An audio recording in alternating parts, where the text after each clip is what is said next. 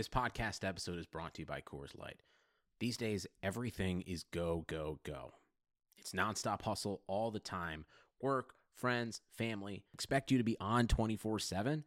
Well, sometimes you just need to reach for a Coors Light because it's made to chill. Coors Light is cold lagered, cold filtered, and cold packaged. It's as crisp and refreshing as the Colorado Rockies. It is literally made to chill. Coors Light is the one I choose when I need to unwind. So when you want to hit reset, reach for the beer that's made to chill. Get Coors Light in the new look delivered straight to your door with Drizzly or Instacart. Celebrate responsibly. Coors Brewing Company, Golden, Colorado. Blue Wire.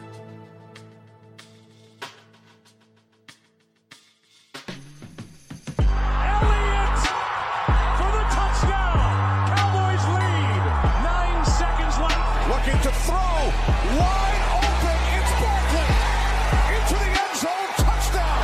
Smith-Schuster inside the 30, stiff arm, and he's going to go 97 yards for the touchdown. Welcome into the Fantasy Football Mailbag, a RotoViz podcast. This is the October 25th episode, and we, as always, are dedicated to answering all of those fantasy football questions. I am your host, Mike Randall. You can follow me on Twitter at RandallRant. And today we are talking to Colm Kelly, who is not only the assistant executive producer here at RotoViz Radio, not only the host of RotoViz Overtime, but also a great fantasy football analyst and someone who has meant a lot to me personally in my development as a podcaster and an analyst. Colm is what we call in the industry those who love fantasy football, want to be a part of the machine. You want to strive to be like Colm. He can do it all. He edits the shows. A lot of podcasts that you hear out there for different shows, Colm is behind them.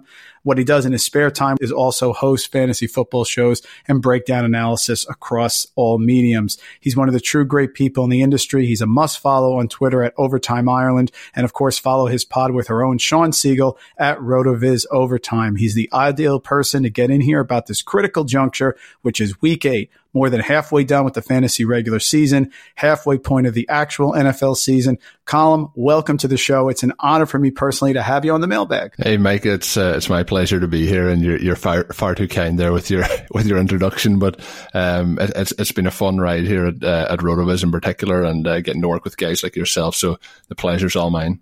Colm, you're one of those people who has really just sort of taken off in the industry. Everyone I talk to says how great a guy you are, which is totally true.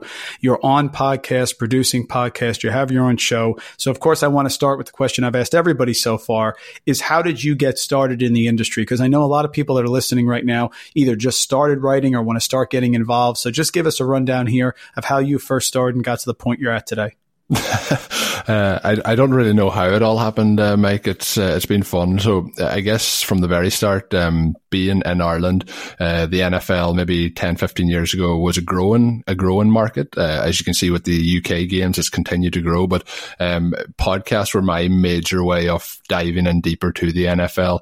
I remember maybe 10 years ago or so listening to Ross Tucker over when he was back at ESPN, and then obviously RotoViz started up their shows with the OGs like Freeman and John Moore, and listening to those shows, somehow or another, I found myself starting a podcast with my brother to talk about the NFL called Overtime Ireland. So that all happened maybe 6-7 years ago, and I enjoyed editing shows. I enjoyed doing shows. I got to talk with some great guys like Sean Siegel here at RotoViz, a lot of the other RotoViz guys, and some of the big names in the industry, and it all kind of just grew a little bit at a time. And I know you were on with Pat Fitzmaurice a couple of weeks ago. I had Pat on the show. Now I'm editing Pat's show. So little bits and pieces just link into things like that. But it's a lot of fun. But I guess a lot of people start off on the writing end of it, like you mentioned, Mike. But I've done bits and pieces of writing, but I find I'm better at talking than writing. So I tended to stay at the podcast side of things. But just things kind of flow from one to the other, and it's hard to know where it all starts or ends. But it certainly is it's a fun time to be involved in the fantasy football community, because so many good guys out there. I know you mentioned about myself, but that's too nice of you to say. But if you look at guys, I know we're going to talk about the Scott Fish Bowl in a moment, but guys like Scott Fish, who I get to interact with, and different people around the community, it's just a phenomenal thing to be a part of. So, and of course, talking about fantasy football is a hell of a lot of fun. So let's hope it continues. Oh, it's a lot of fun. And there's so much going on, Colm. This is going to be a great episode because there's so much action and injuries and things that are developing here. This is really the critical juncture. But I do want to start start with Scott Fishbowl because I feel like we have parallel teams here. At least with my team, it started slow, terrible start, losing a couple battles with scoring a lot of points, but I've been hot lately. We have about the same record. We have about the same amount of points here. So we're trying to really push our way and make a second half push towards me making the playoffs there. Of course, Scott Fish does a wonderful job. So just talk about your team, your draft strategy, where you're at right now, because of course, this is one of the drafts that started way back in the summer, right? It was way back a long time ago. So it's interesting to sort of catch up and see where you're at right now. Yeah, I went for the old RotoViz model with the heavy on the wide receivers. If you're listening to my shows with Sean, you'll know it's a lot of wide receiver talk in there. But we do try and dive into the running backs because that's where the key then is during the season on those 0 RB teams. But my 0 RB teams have not worked out all that well so far this year. On this team, like it started off pretty positive. Adrian Peterson was in there, late round dart throw to see what he could do. But, Alexander Mattison of the Minnesota Vikings, I took him in a lot of drafts late. Obviously, we weren't sure what we'd get from Dalvin Cook, but as we know now through 7 weeks, Dalvin Cook is currently one of the best running backs in the NFL, so it doesn't look like he's going to be dethroned anytime soon. But just to talk you through my current running backs, the one that did work out for a couple of weeks for me at the 0 RB spot was LaShawn McCoy, since he got cut from the Bills, then went to the Chiefs, but that's really tailed off in the last couple of weeks. So at the moment, I'm sitting with Mattison, Brandon Bolden, who I picked up on waivers this week, LaShawn McCoy, and Adrian Peterson, who has a high ankle sprain. So we'll see what happens, but that running back core is really going to platoon things here right down to the bottom, and it's like a lead weight just dragging this team down. But if it's any benefit, the wide receivers are pretty stacked, but that's as far as it goes. Loaded column. Your wide receivers: Michael Thomas, Stephon Diggs, Calvin Ridley. Now you got to be happy about Sanu being traded, right? Yeah, well, it's pretty positive. The one there as well of Tyler Boyd in there. We can't forget about our boy Tyler, but again, it's a bit of a mess down there in Cincinnati. So we'll see what happens, and we'll be talking about DD later. He's in there, DD Westbrook. But I kind of was riding with Kirk Cousins. That start of the season was very poor, but it's really picked up. Andy Dalton, as I mentioned there, I was hoping for bigger things from Cincinnati. I really thought this offense would take a step forward this year, and it's really taken multiple steps back. And I had Nick Foles from the Jags, and obviously we know he went down in week 1. I took a big shot on Minshew to start off. I think I spent like maybe 75% of my fab in week 1 on Minshew, so he's helped me tide things over. Without him, this team would have been done and dusted a long time ago. But tight end wise, heavy on Zach Ertz this offseason, and let's see if that can pick up. But it's been a tough slog so far for Mr. Ertz down there in Philadelphia. Ertz has had a struggle, but he's going to regress. There's going to be positive regression. It's coming. So the fact that you've been able to tread water here, I think, is key. And as far as Alexander Mattison, we just start with Kerryon Johnson and Ty Johnson. Dalvin Cook has been phenomenal. Absolutely. But I really am tempted, Colin, to pick up Alexander Mattison every week just on the chance that Dalvin Cook ends up getting hurt in my seasonal leagues, because if he gets in that spot, he could be a league winner, right? Yeah, I think he could be. I was impressed with him coming in as a rookie, and he's somebody who's on a lot of my dynasty rosters. And, I was thinking if things break right, he gets a shot in this offense. But I have to say, Dalvin Cook, for me, I wasn't big on him coming into the season, but, running the ball has looked like one of the better running backs, as I mentioned, in the NFL. So the arrow's definitely pointing up on Cook moving forward, and that doesn't mean that it doesn't change very quickly, as we see with players going on IR at this stage of the season. So if you are in leagues where this is a league where it's an extreme example, you only have to start those 2 running backs. Now I'll only ever be starting 2, but getting 2 at the moment's a little bit of trouble. But if you can get guys like Mattison on those rosters just as you move in here to the later parts of the season, week 9, week 10, week 11, there's going to be definitely injuries coming along the way, and if you can get some of those guys into your starting spots, it's well worth a shot. So don't be afraid, even if you have guys that are really probably not going to have an impact. Don't be afraid, like I mentioned with Brandon Bolden, don't be afraid to pick them up. You definitely don't want to have nobody in that starting spot, so you rotate those guys in. Bolden's probably not a good example, but guys like Mattison, if you have a situation now where you've Christian McCaffrey, you ought to be making sure that you have some of those guys that are behind him, like a Reggie Bonnafon, get those guys in there in case there is an injury, because there's no real excuse at this stage of the season, if they're on the wire, that you don't have those backups in place. So if you're somebody who owns Dalvin Cook, click that button immediately on the waiver wire to get Maddison onto your roster. Well, you touched on some of it, but there's a lot of fantasy news that has broke over the last week here as we head into week 8. Kerryon Johnson on the IR, David Johnson, that whole debacle from week 7 where we all knew Chase Edmonds was the start, but then we heard that he was going to be active. He got a couple handoffs and then Edmonds went crazy for the 3 touchdowns.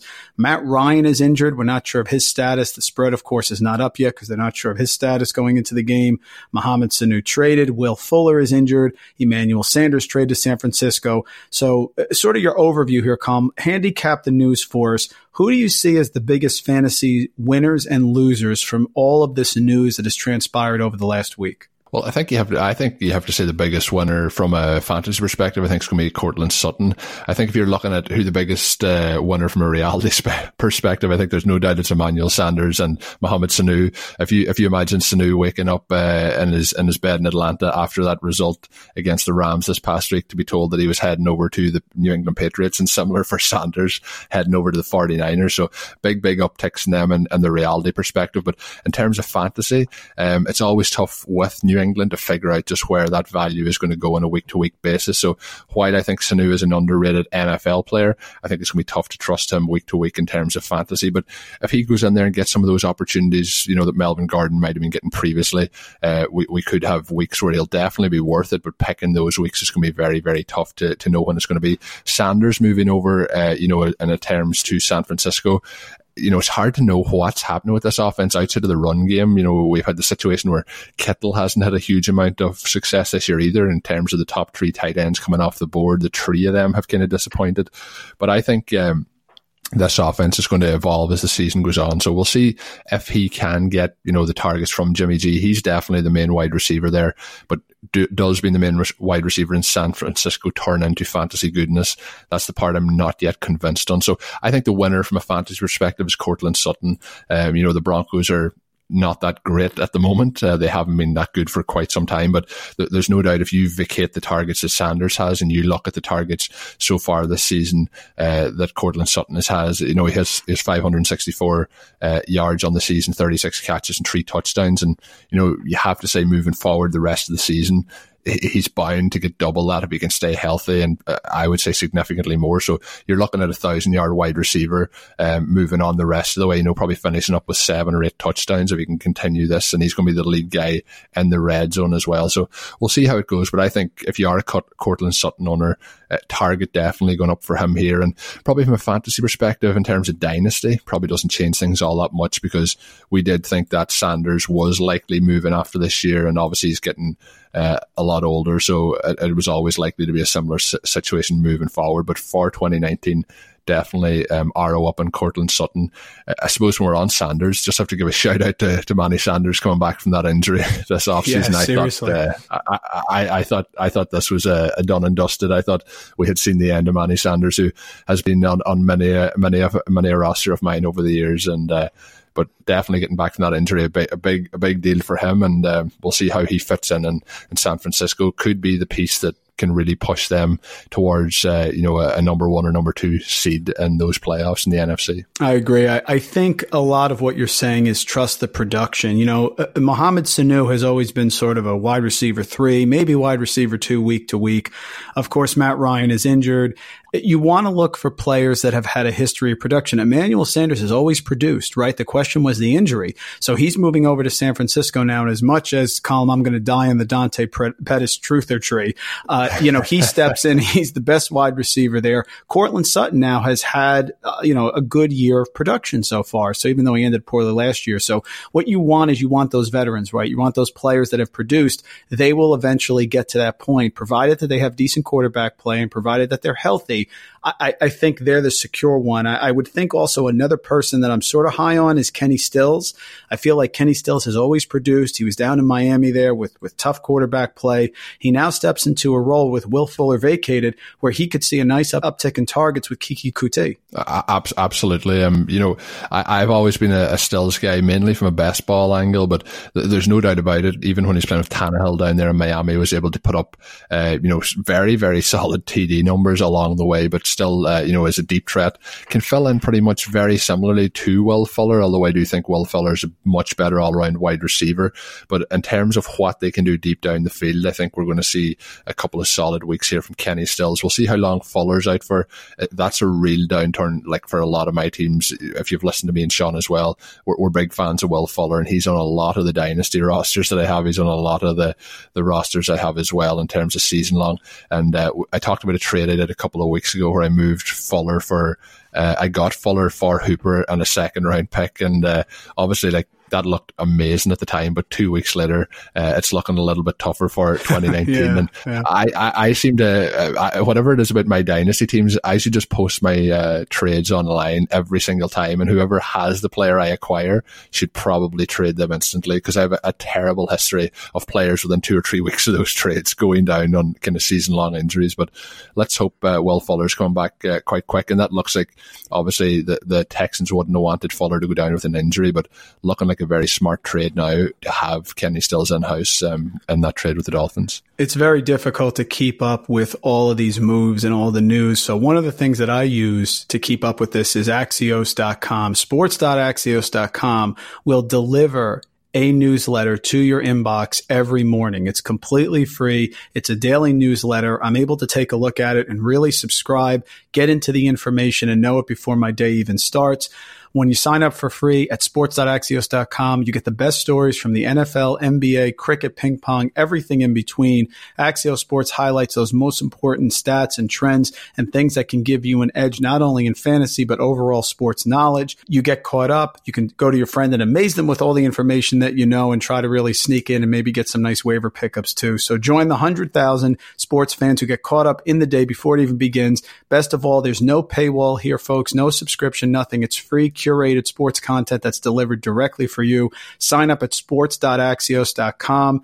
Again, try for free. Sports.axios.com gives you a nice advantage there as you start your day each and every morning.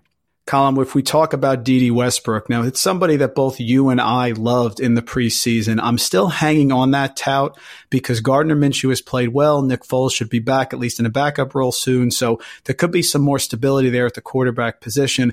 I think he could have league-winning ability down the stretch. The Jaguars are a whole are interesting because Leonard Fournette has had the fantastic season, but of course the one touchdown.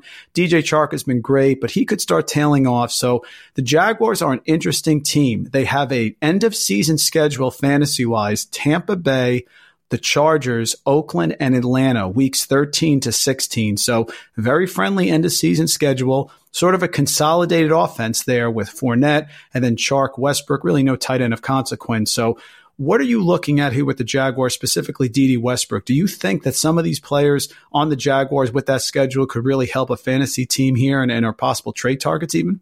I think most certainly. I've been impressed with the Jaguars this season, although, they probably haven't looked great at times, but more so, like we talked about this team maybe 2-3 years ago. It's one of the best defensive teams in the NFL. We know Ramsey now is with the Rams. So there's lots of changes there, and the defense has definitely tailed off in a major way. But when we look at some of the offensive talent they have, that's somewhere where they've really improved. And I've been as hard as anyone on Leonard Fournette over the years since he came into the league, but he's having a really solid year this year, from a receiving perspective, from a rushing perspective. Just hasn't got those touchdowns, and maybe they will come, as things move forward. But a bit like Dede, he hasn't got those touchdowns either. And Chark, as a second-year player, has really broken out. Somebody who I thought was likely going to be a role player, moving into things, but has had huge production in his second year. Most like last year in terms of his NFL production at 14 receptions. So this year is already on 33 with 5 touchdowns mixed in there as well. So I've been extremely impressed by Chark, somebody who I probably didn't see coming in and having this impact in his second year.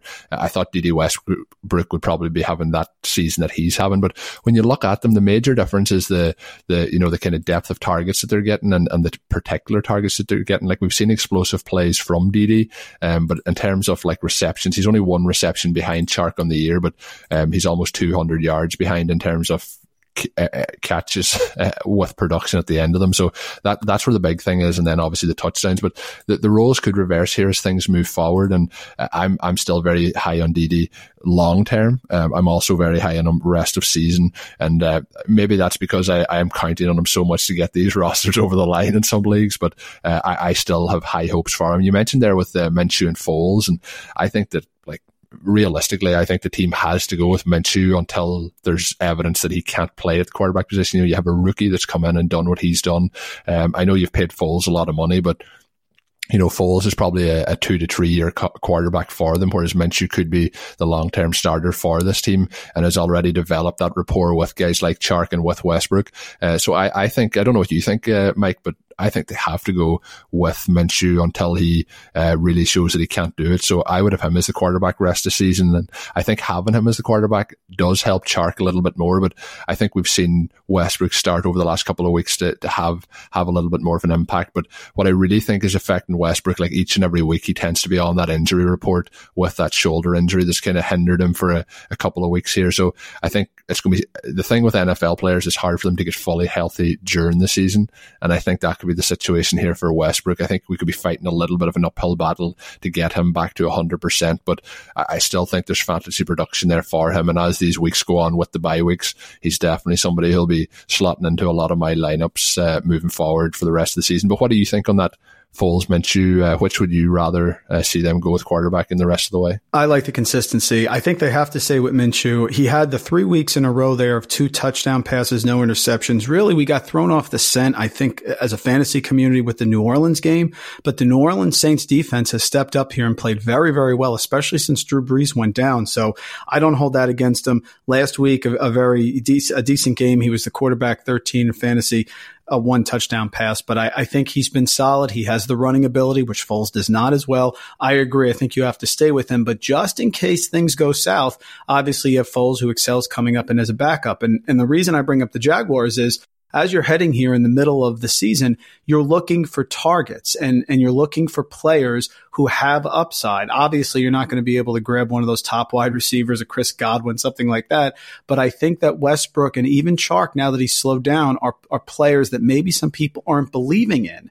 And that's why I target the Jaguars, because I think they're gettable, right? I think that they're players that you could actually trade for or look to acquire that have that upside.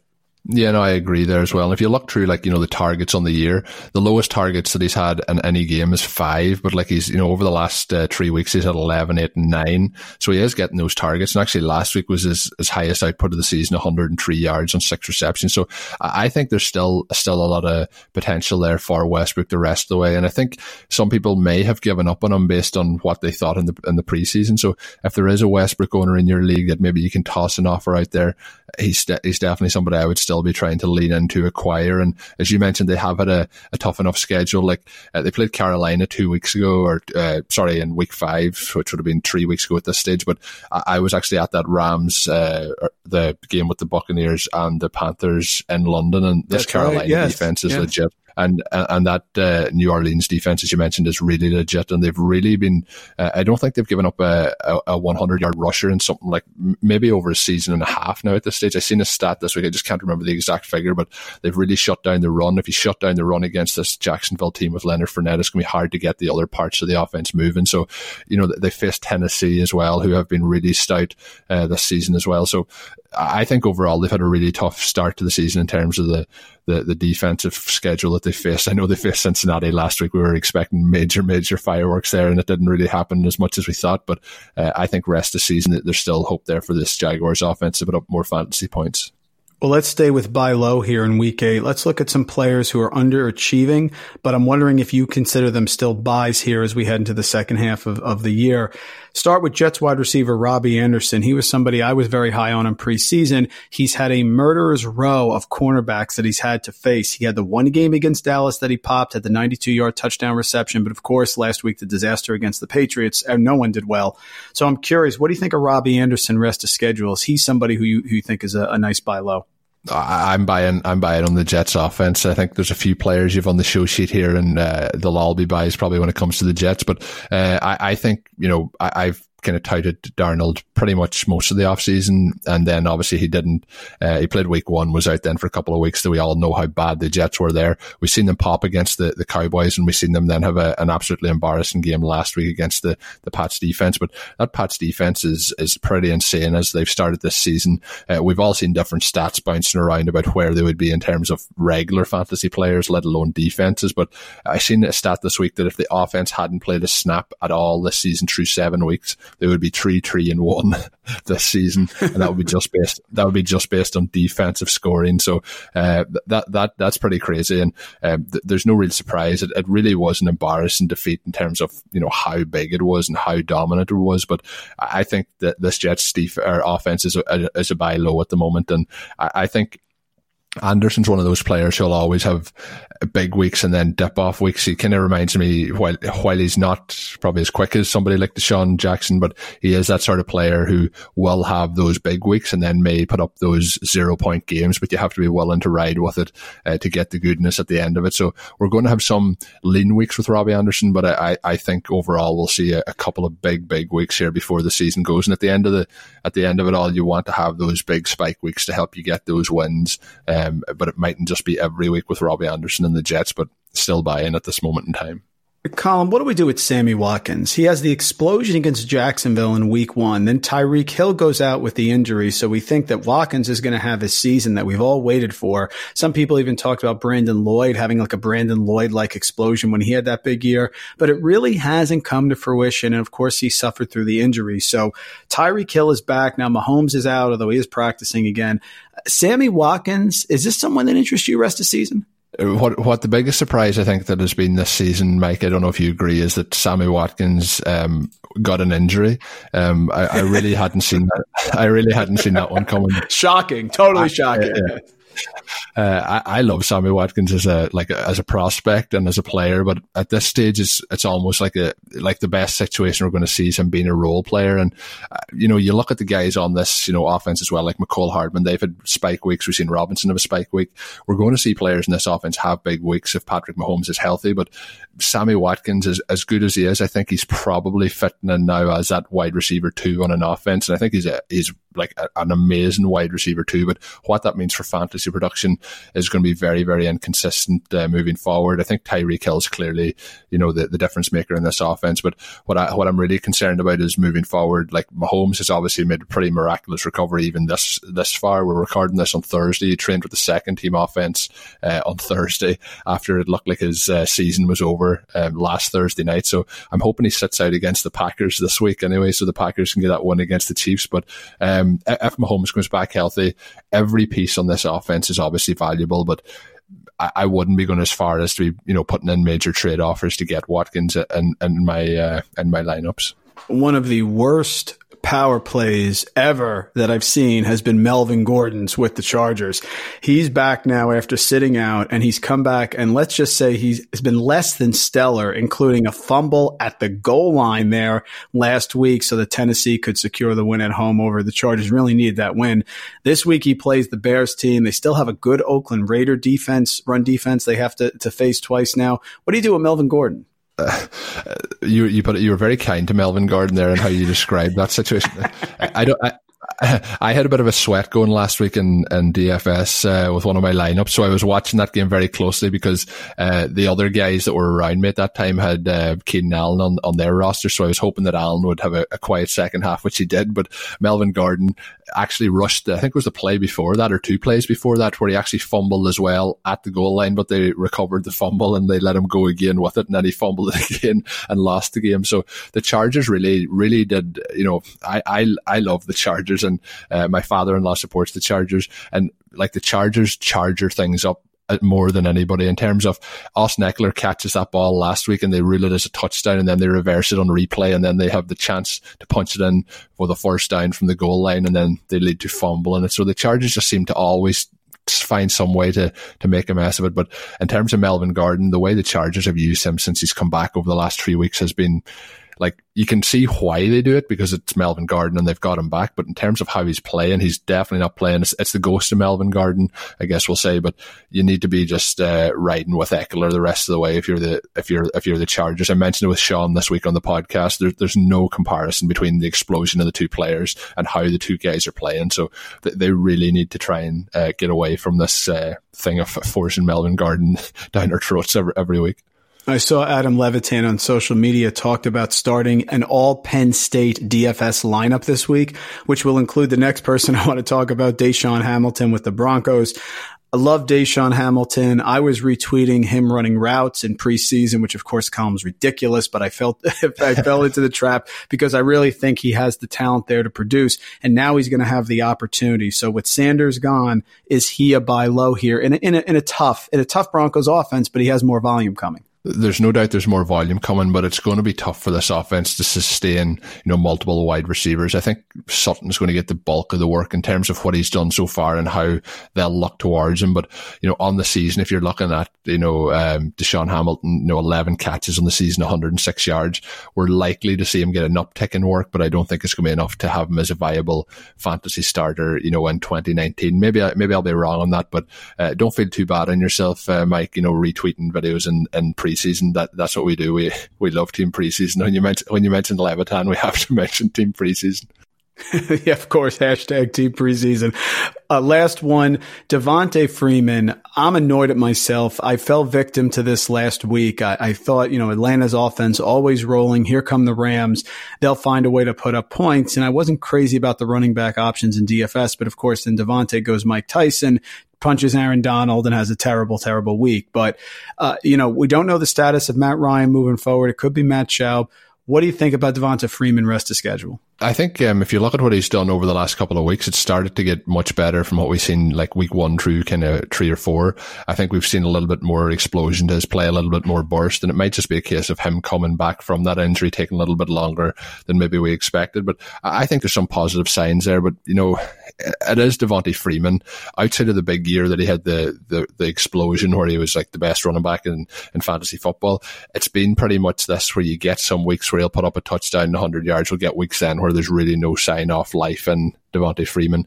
So that's what we're looking at here. He is on quite a few of my dynasty rosters. I don't have him on much on any season-long rosters.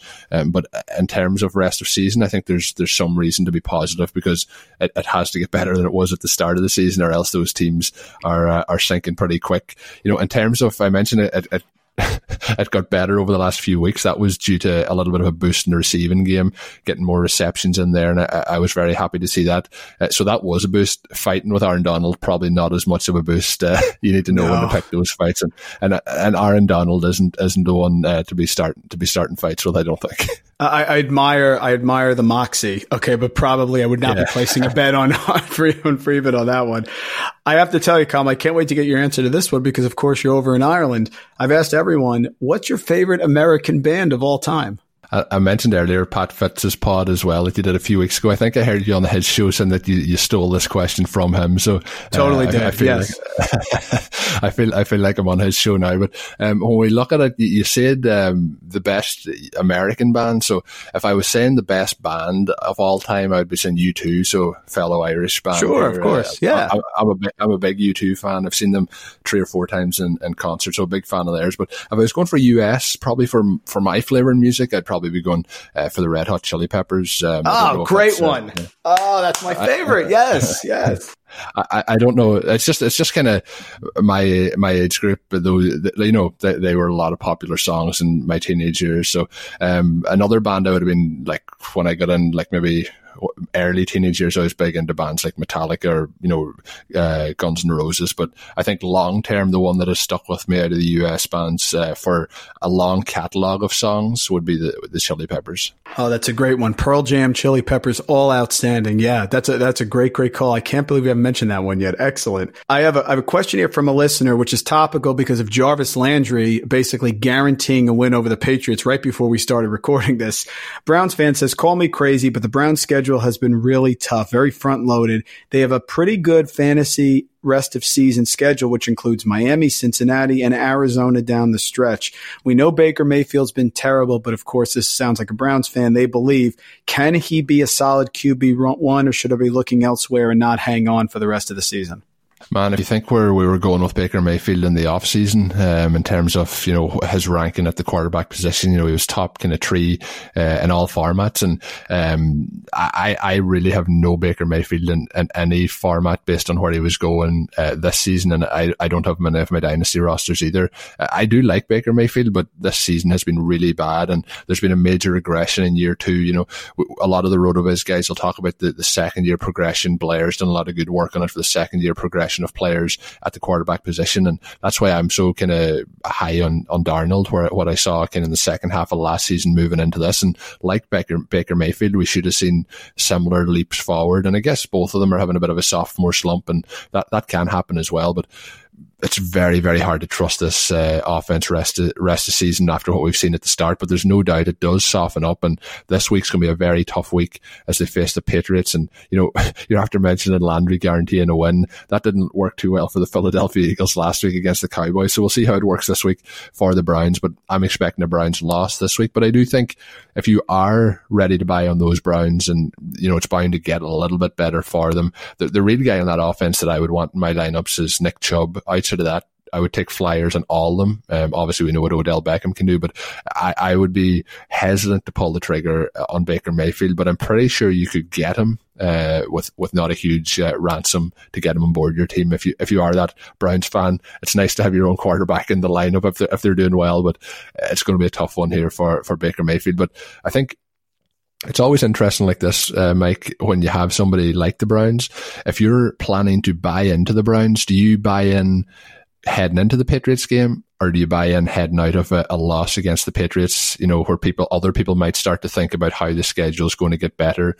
How do you make that decision? Do you decide to go this week and get them, or do you decide to wait till there's even more dust on the grave? There's a gambler part of me that I can't hold back. I would rather be a week early than a week late. So I've been picking up in my seasonal league Sam Darnold across the board. Now, look, I know that I'm not going to start him this week, you know, against Jacksonville. Probably not. I'm going to go elsewhere, but I do like that schedule. So yes, I do think Mayfield can turn it around. My biggest concern is I just wish they let Todd Monken call the plays, because I think things would be better. But yes, I think Mayfield can really step up here. He's a competitive guy. I would be fine taking him a week early. Probably wouldn't start him against the Patriots, but yeah, I take him early, right? I mean, if you believe in him, you're going to go down with the ship. You don't want to miss out on him because he has 3 touchdowns and somebody else grabs him a week after, no? That's exactly what I would say. You go for him ahead of time, because things could get worse. Like, what are you really going to save in terms of value of buying him if he has one more bad week? The problem is, like you mentioned, if he actually goes out and has a good game against the Patriots this week, the value or that window shuts closed. So really and truly what you said there, spot on. Go a week early. If you miss out, you miss out, you know, in terms of making a mistake in value. That's going to happen no matter what you do. There's always going to be mistakes, but if you make less mistakes, make more good decisions than bad decisions, hopefully you'll get a win come the end of the season. Well, Colin was smart enough to found his fantasy teams on the belief that Baker Mayfield may not be worth the value. And Indochino was founded on the belief that you don't need to spend a fortune on a custom wardrobe. We look better when we have a nice suit on, and we feel better as men about ourselves. I love using Indochino, world's largest made-to-measure menswear brand. They make suits, shirts, coats, and more. Everything is made to your exact measurements for a great fit. Best part, I find that they're so affordable. Almost all of the custom clothing is under $400 US. The process is simple. So you choose your fabric, you pick your customizations and submit your measurements, and that package comes straight to your door in just 2 weeks. I love getting the doorbell ringing, knowing that I'm going to have the package here. You get measured and design your suit at the nearest Indochino showroom. You go online, Indochino.com, start your style upgrade now. You get $30 off your total purchase of $399 or more at Indochino.com when you enter Blue Wire at checkout. Shipping is free, of course. I hate paying for shipping. They do a fantastic job with that. Indochino.com. Promo code is Blue Wire for $30 off your total purchase of $399 or more. That's an incredible deal. Made to measure clothing, which is so hard to get. You really have no excuse anymore to wear clothing that doesn't fit. So check it out at Indochino.com. Colin, it's DFS time. Week 8 is on the horizon. I say this every week. I am firmly ready to win the $1 million in the Millie Maker. Okay. And so I'll give you a cut of this. If you give me some good tips, I'll give you a cut. We'll have a nice party over in Ireland. Look into your crystal ball and give me a couple DFS tournament gems at each position. So we're looking for guys that maybe have a little bit of a low ownership that you think could really pop here and give you a nice value here in a Millie Maker or something like that. Who do you like at week 8 in DFS? It's going to be kind of a strange week this week, and I haven't really looked into the ownership really yet. I usually dive in mainly to kind of around Friday, start to get into things, when you have a clear picture of who's out, who's in, who's likely to play, those kind of things. But when we look at the quarterbacks this week, I found like the top end of quarterbacks I think will be all pretty heavily owned this week in terms of GPPs, if we're looking at it from that angle. A couple of plays that I think could be interesting. I think Matthew Stafford's having a quiet, under the radar, really good season in terms of what he's done over the last couple of weeks, and losing last week as well in terms of the Lions. I think it might be just a little bit under the radar, but they're playing the Giants this week, and pretty much everyone's got going against the Giants. Also, we know like what happened last week with Marvin Jones putting up the 4 touchdowns, but Kenny Galladay is pretty much getting blanketed coverage, and that's what's keeping him out in some of those games. But I don't think the Giants can do that. So I think somebody like Stafford could be an interesting play this week. It's interesting, if you look all the way down to the bottom of that quarterback list, you can see guys like Ryan Tannehill in there. I wonder, just is there a possibility to slot him in if you're really trying to be a contrarian play? I'm not all that confident as of yet, but I'm sure when it comes to Sunday, I'll have a lineup or two based around the pass catchers and Ryan Tannehill down there in Tennessee with the Titans. But you mentioned earlier that you don't think you're going to start Darnold this week in that Jacksonville game against the Jags, but this show seems to have a heavy Jags versus Jets feel in it so far as we've run through it. And I do think that I think Darnold against the Jags or Minshew against the Jets, I think this is a game that I'm going to try and stack up in a couple of ways with a couple of kind of lineups based around both quarterbacks. So I have a feeling early at this stage of the week, this is a game that I might be locked into. Both defenses aren't all that hot, and both offenses have shown flashes at times. So, and with what happened to the Patriots and the Jets on Monday Night Football, like anytime there's a prime time demolition like that, it tends to lower ownership. So I think guys like Darnold, and we'll get on to who the stacking options might be later, but I think Stafford and one of the quarterbacks out of that Jacksonville Jets game is the way I'm probably rolling a quarterback this week. I know most people are going to go for Wilson and Watson. I mean, though, they have good matchups. They have the Konami code, the rushing ability. So I love it. Darnold would be a stretch for me, but Minshew is someone I'm definitely going to have in there. And listen, I have no shame with Ryan Tannehill. Here come the Bucs. They have a terrible pass defense. Tannehill's serviceable, and the price is right. So I think those are great calls. What do you think at running back here? Running back, what do you think a low, cheap sort of upside play could be?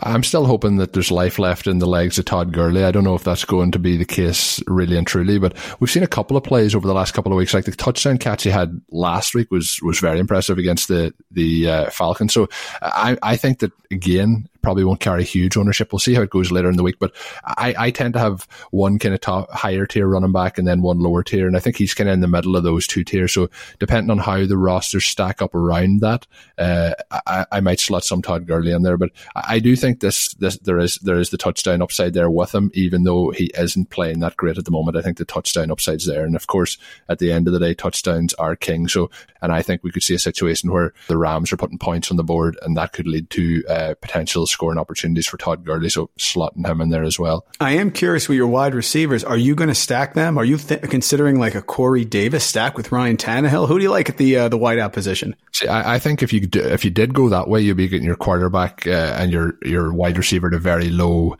ownership likely and a very low cost, so you could really stack up around that with high end talent. What I try and do is like have a team that I'm pretty confident in. Like you're trying to win a GPP, you want to have a lower ownership, and you want to also have the ability to stack those players.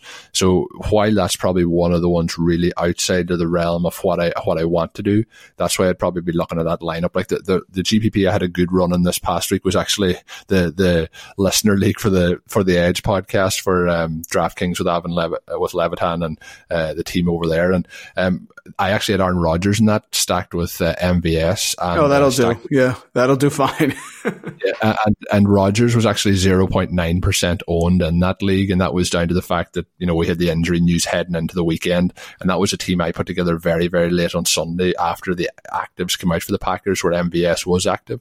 So things like that are things that I tend to try and stay very close to and make those decisions. So you want to have lower ownership, because if those guys go off, there's pretty much no chance that the other guys are going to have them, and then if you can have the studs around those guys, it's really going to help you. But in terms of who I'd be stacking, like if I was going for those lineups that I mentioned at the start. Like, I think you could, like, what I've done a lot this season is kind of try to triple stack teams. So you're going with like Crowder and Anderson and Darnold, and then trying to take it back with somebody like Westbrook or Chark. And then similarly, if you do it the other way on the flip side, go with Minshew and then his two guys and follow it back with somebody like Anderson. Guys that I love to slot into lineups each and every week without any fail or without any question on what I think is going to happen is Kenny Golladay. I put him in every week, even after last week's poor outcome. He'll be going back into some lineups this week. And somebody else that I like to get in there as much as possible is my guy John Brown. Smokey every week has the upside there, and he's playing very, very well this season with the Buffalo Bills. So a couple of guys there that you could slot into lineups. And like I mentioned with the Jets or the Jaguars stack, as well as if you're in the Titans, I don't think those guys are going to be that highly owned, and I don't think as well that they're going to be that costly when you look at their pricing. So I think it gives you an opportunity then if you wanted to go for high-end running backs, if you want to go for one of the top tight ends, one of the top defenses, you can do that when you go with that kind of structure of your lineup. Smoke Brown's a great one against a poor Philadelphia defense there, although I think it's going to be a close game, but certainly he's going to have some opportunities. And give me someone at tight end. Is it this the week where the top tight ends get their revenge? Kelsey with Moore, Kittle, Ertz. Who are you thinking out of tight end? Are you going a little deeper than that with Mark Andrews on a bye? Well, I try to go a little bit deeper, but I think those guys, if I was going for the rosters that I'm mentioning here, I think I'd be going for one of those top tier guys because the target volume's there and we get those opportunities, to get consistent targets and then hopefully get in the end zone as well. Somebody with an upside, and I know we talked about it for multiple weeks about the Cardinals and their struggles against tight ends. Well, Jared Cook gets the tight ends this week. I believe he had a touchdown last week against the Bears. Teddy Bridgewater's playing pretty solid. It could be a high-paced game. Jared Cook's never one of my favorite fantasy plays. So this was me trying to dive deep to see who we could get on that lower end of the tight end chart. But I think this week, as you mentioned, is get those studs in at the tight end position in DFS. Yeah, the tight end play against the Cardinals has been automatic. Of course, last week Ingram gets hurt. Rhett Ellison gets the touchdown, of course. And listen, Gurley over the pond against the Bengals. The Bengals have really struggled. Gurley, as we know, may not be right, but it may not matter, Colin. I mean, look, Sony Michel only had 40 yards against the Jets, but he got the 3 touchdowns. So if Gurley gets those goal line looks over in the pond against the poor Bengals team, they're going to play fast also. So there could be a lot of points there in the game in London. So Gurley is not one I would say that needs a lot of yards. I think we just need those red zone touches, right? Yeah, that's exactly what I was getting at with him. And I think we are going to see a game this year where he has a bit of an explosion in terms of yards as well. So I want to be on that train when it takes off. I think I know the answer to this next one. I'm a Jim Martini guy. TJ Hernandez came on, talked about the aversion to IPA. So I'm asking everyone, I'd like to know, I'm going to guess it's whiskey, but what's the drink of choice in the Colin Kelly household on a Friday night? It's definitely not whiskey. I'm not a good whiskey drinker. It's funny you mentioned TJ and his aversion to IPAs. We had a running joke with him doing the IPAs and pouring IPAs down the sink and everything over a couple of seasons. And I always said that if I ever met up with him, that he would owe me an IPA. So I was actually in San Diego on holidays on week 2 and met up with TJ, and we went to a bar, watched all the games week 2, and I actually had TJ end up to buy me a couple of IPAs. So really fun one there. I do enjoy a couple of IPAs indeed, but I'm probably like yourself. I like gin and tonic, maybe gin and soda water or vodka would be the way I really tend to go. I enjoy vodka or gin, either of those, but just depends what the mood takes me on.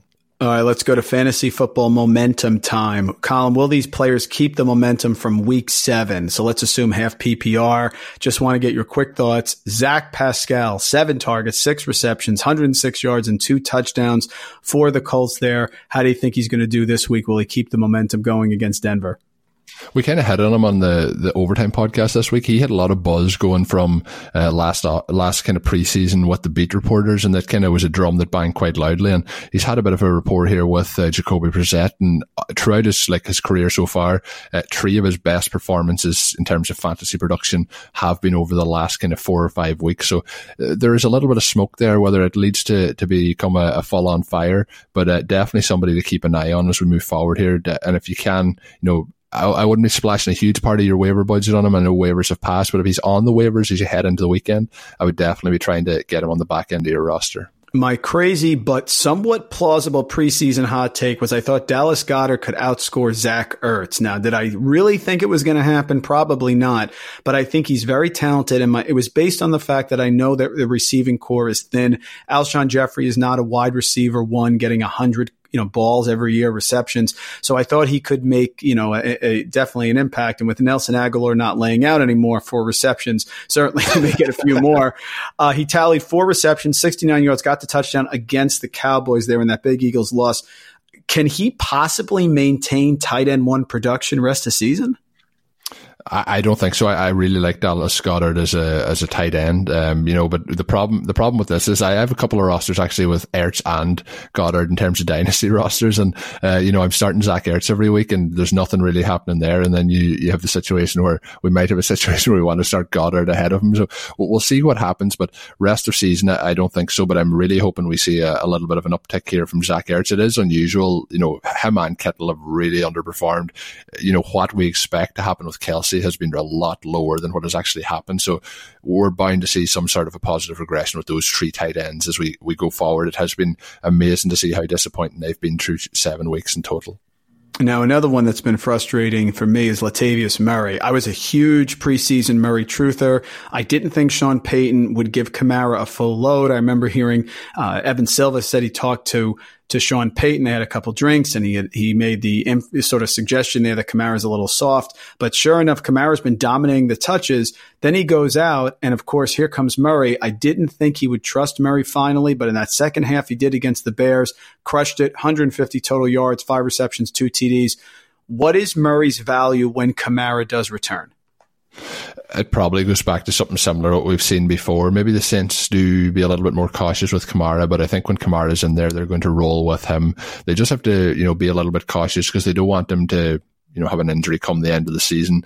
I think you're probably going to see, it's still going to be kind of an 80-20 split, maybe a 70-30 split, but I still think the heavy workload goes to Kamara. Unless there's a true Kamara injury and he's out for a long period of time, I think we can't really trust Murray. But if Kamara's out, I think you can slot him in there with quite a lot of confidence because this team's going to try and run the ball to keep things moving with Bridgewater and their quarterback. But who knows, maybe we get Breeze back this week and they have the bye next week. So let's see what happens. But Murray, very impressive this past week against the Bears. And the last one here for momentum is someone who is still on the waiver wires for most leagues. Anthony Miller, very under the radar play, did have the 7 TDs as a rookie. Slow start this year. Taylor Gabriel popped there with 3 touchdowns against the Redskins. But Miller had 9 targets following the 7 targets the week before. He only had 5 for 64 in the loss to New Orleans, but he's the slot target. Mitch Trubisky likes his slot targets, and he may want to throw some more short to intermediate route passes given what happened last week.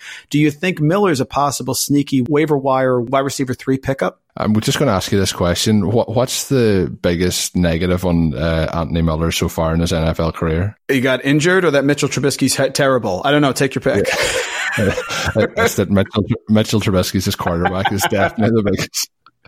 I think I think Miller's a pretty solid player if we can get him, a solid quarterback. The biggest problem with this here is I would be picking up Miller if you have problems at your wide receiver core and put him in there. Like I mentioned earlier, it's going to cost you nothing to get him on the roster if he's on waivers, and if he doesn't work for you, you just cut him after a couple more weeks. But my biggest takeaway from Miller is the quarterback situation, and I just wish that Allen Robinson could get a chance to play with a good quarterback, whether that's in Chicago or wherever that is. If we could see a trade happen for Robinson to go to a better team with a better quarterback, I would just, because I have no doubt about Allen Robinson's talent, and he's putting up numbers with Trubisky there, and I could just imagine the numbers he could put up if he had a solid quarterback throwing on the ball. And we saw Mohamed Sanu's reaction. He went to New England. Imagine if that was Allen Robinson, what the community would do. Colin, what's the best Christmas or birthday gift you ever received as a child? I think when I was about, it might have been around when I was about 12 or 13 years old, the PlayStation 2 came out. So a lot of my friends would have got it kind of around that summer. So I was kind of waiting. But myself and my brother got it to share at Christmas. And I think that's one of the ones I remember that it was a major gaming upgrade at the time. The PlayStation 2 now, if you played it, I don't know what the graphics would be like, but at the time it was pretty epic. Absolutely. It's been a common one for us. Sega Genesis, PlayStation, across the board. Question here about potential pickups. And I've tried to make the show here about waiver wire pickups or players that, can help your team down the stretch. So question comes here about the Dolphins. And listen, I know that there's not a lot of fantasy value in Miami, but the waiver wire is thin. Now, Ryan Fitzpatrick has those games where he can put up points against anyone, almost pulled the upset against Buffalo. So person here wants to know, do you see any possible value in a Preston Williams, Devontae Parker, even, dare I say that, Kenyon Drake, or even Mark Walton? Is there someone here, if a couple more injuries occur and someone's thin at running back or wide receiver, that could maybe plug in for a couple games in a row? Because there's always negative game script in Miami. I get that. The Devontae Parker breakout might still happen, but we can't hold our breath any longer. But Preston Williams has had a few spots this year. Devontae Parker's always going to have a few plays here or there, but this team, it makes little to no sense to me. This team does not want to win. Ryan Fitzpatrick has nearly led them to a win in the last two games. I think they probably should have Josh Rosen a quarterback because they want that number one overall pick come the end of the season. But I think even from seeing what you have with Josh Rosen, you should have him in the lineup. But when this question isn't based on Josh Rosen, it's based on Ryan Fitzpatrick.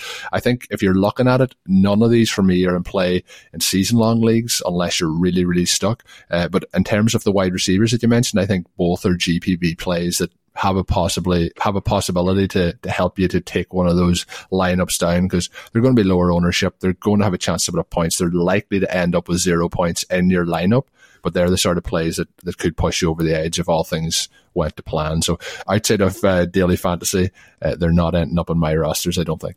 We're going to move to our Week 8 lightning round, which is sponsored by FFBcast. FFBcast is fantastic, folks. Records custom podcasts for your fantasy league.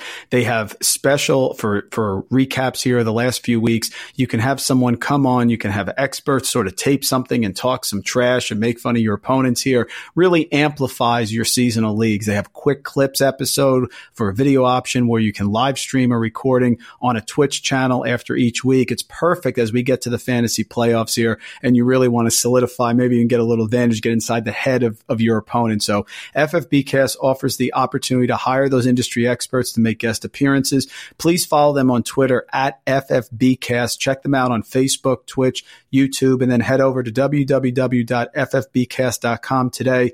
You can really look into getting those custom podcasts and get some great videos here. It's going to be fantastic and can really help you really remember and savor a fantasy championship as you get down the stretch. So let's go to the Week 8 lightning round. Assume half PPR, just looking a column, one or the other. Who do you like better this week in Week 8? Better opportunity to bounce back, Devontae Freeman at home against Seattle, or David Montgomery, who was terrible last week, at home against the Chargers? I mentioned about the Saints run defense, so Montgomery's probably the play here, but I'm going with Freeman. I think there's a bit of catching up to be done in this game against Seattle, so get Freeman in those lineups. How about two road wide receivers who are in tricky spots? We have Tyler Boyd over in the pond against the Rams there in London, or DJ Moore coming off the bye against a really quality San Francisco defense.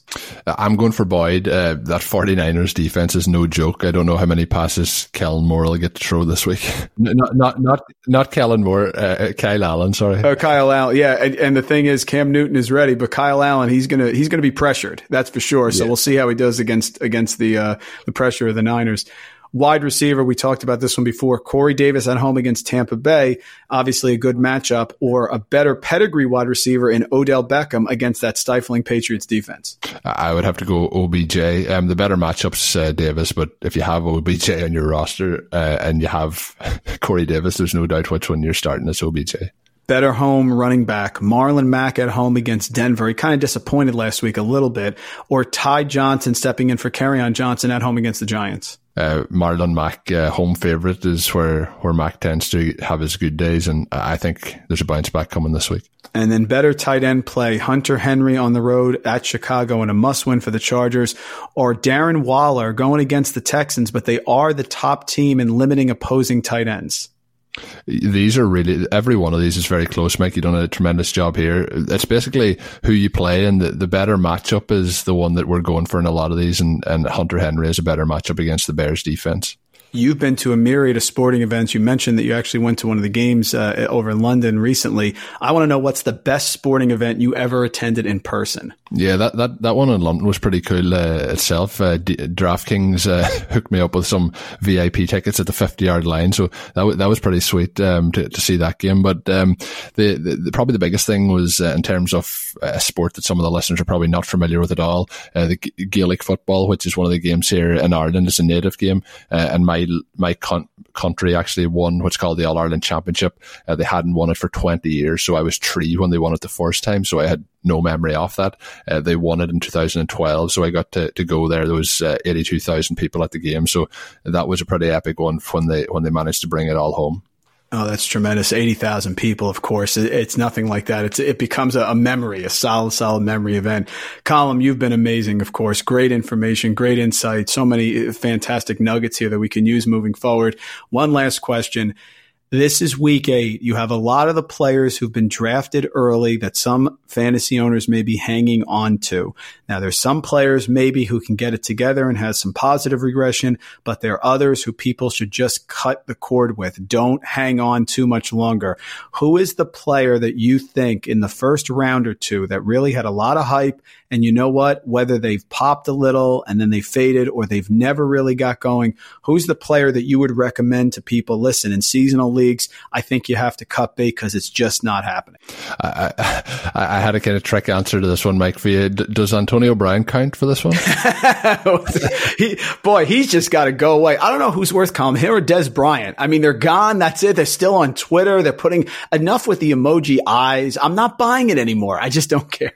Well, at least Des Bryant doesn't seem like he's completely lost the run of everything that has ever happened to him. But Antonio Brown, obviously, if you still have him on your rosters, get cutting. But I guess I mentioned we'll finish up here with tying it all in the bow and the Jets offense. I think Le'Veon Bell is somebody who, rest of season, I think we're going to see the Jets offense start to pick up, and the quarterback situation, even though it didn't look like it this past week, is going to be improved. And I think Bell is somebody who could be a solid running back down the stretch here if you can acquire him. Folks, Colm Kelly, just amazing. Assistant executive producer here at RotoViz Radio, host of RotoViz Overtime there with Sean Siegel. It's a must listen to. It's on my rotation.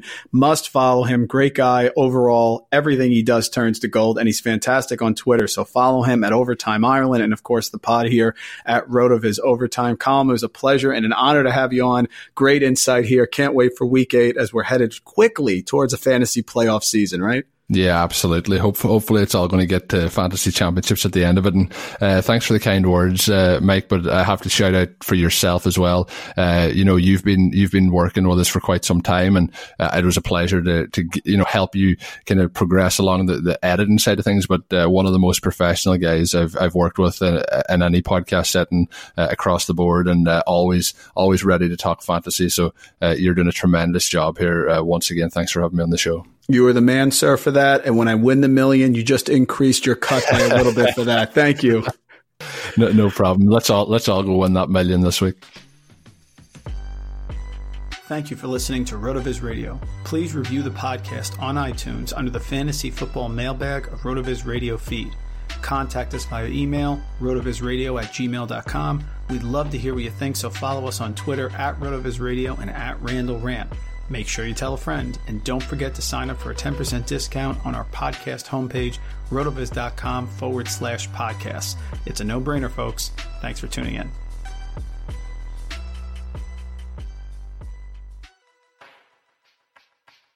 Get really into your favorite shows and movies all in one place with Flex, a 4K streaming box you get free with Xfinity Internet. And get Peacock Premium at no additional cost. Learn more at xfinity.com/flex. Restrictions apply. Requires postpaid Xfinity Internet excluding Internet Essentials. One device included.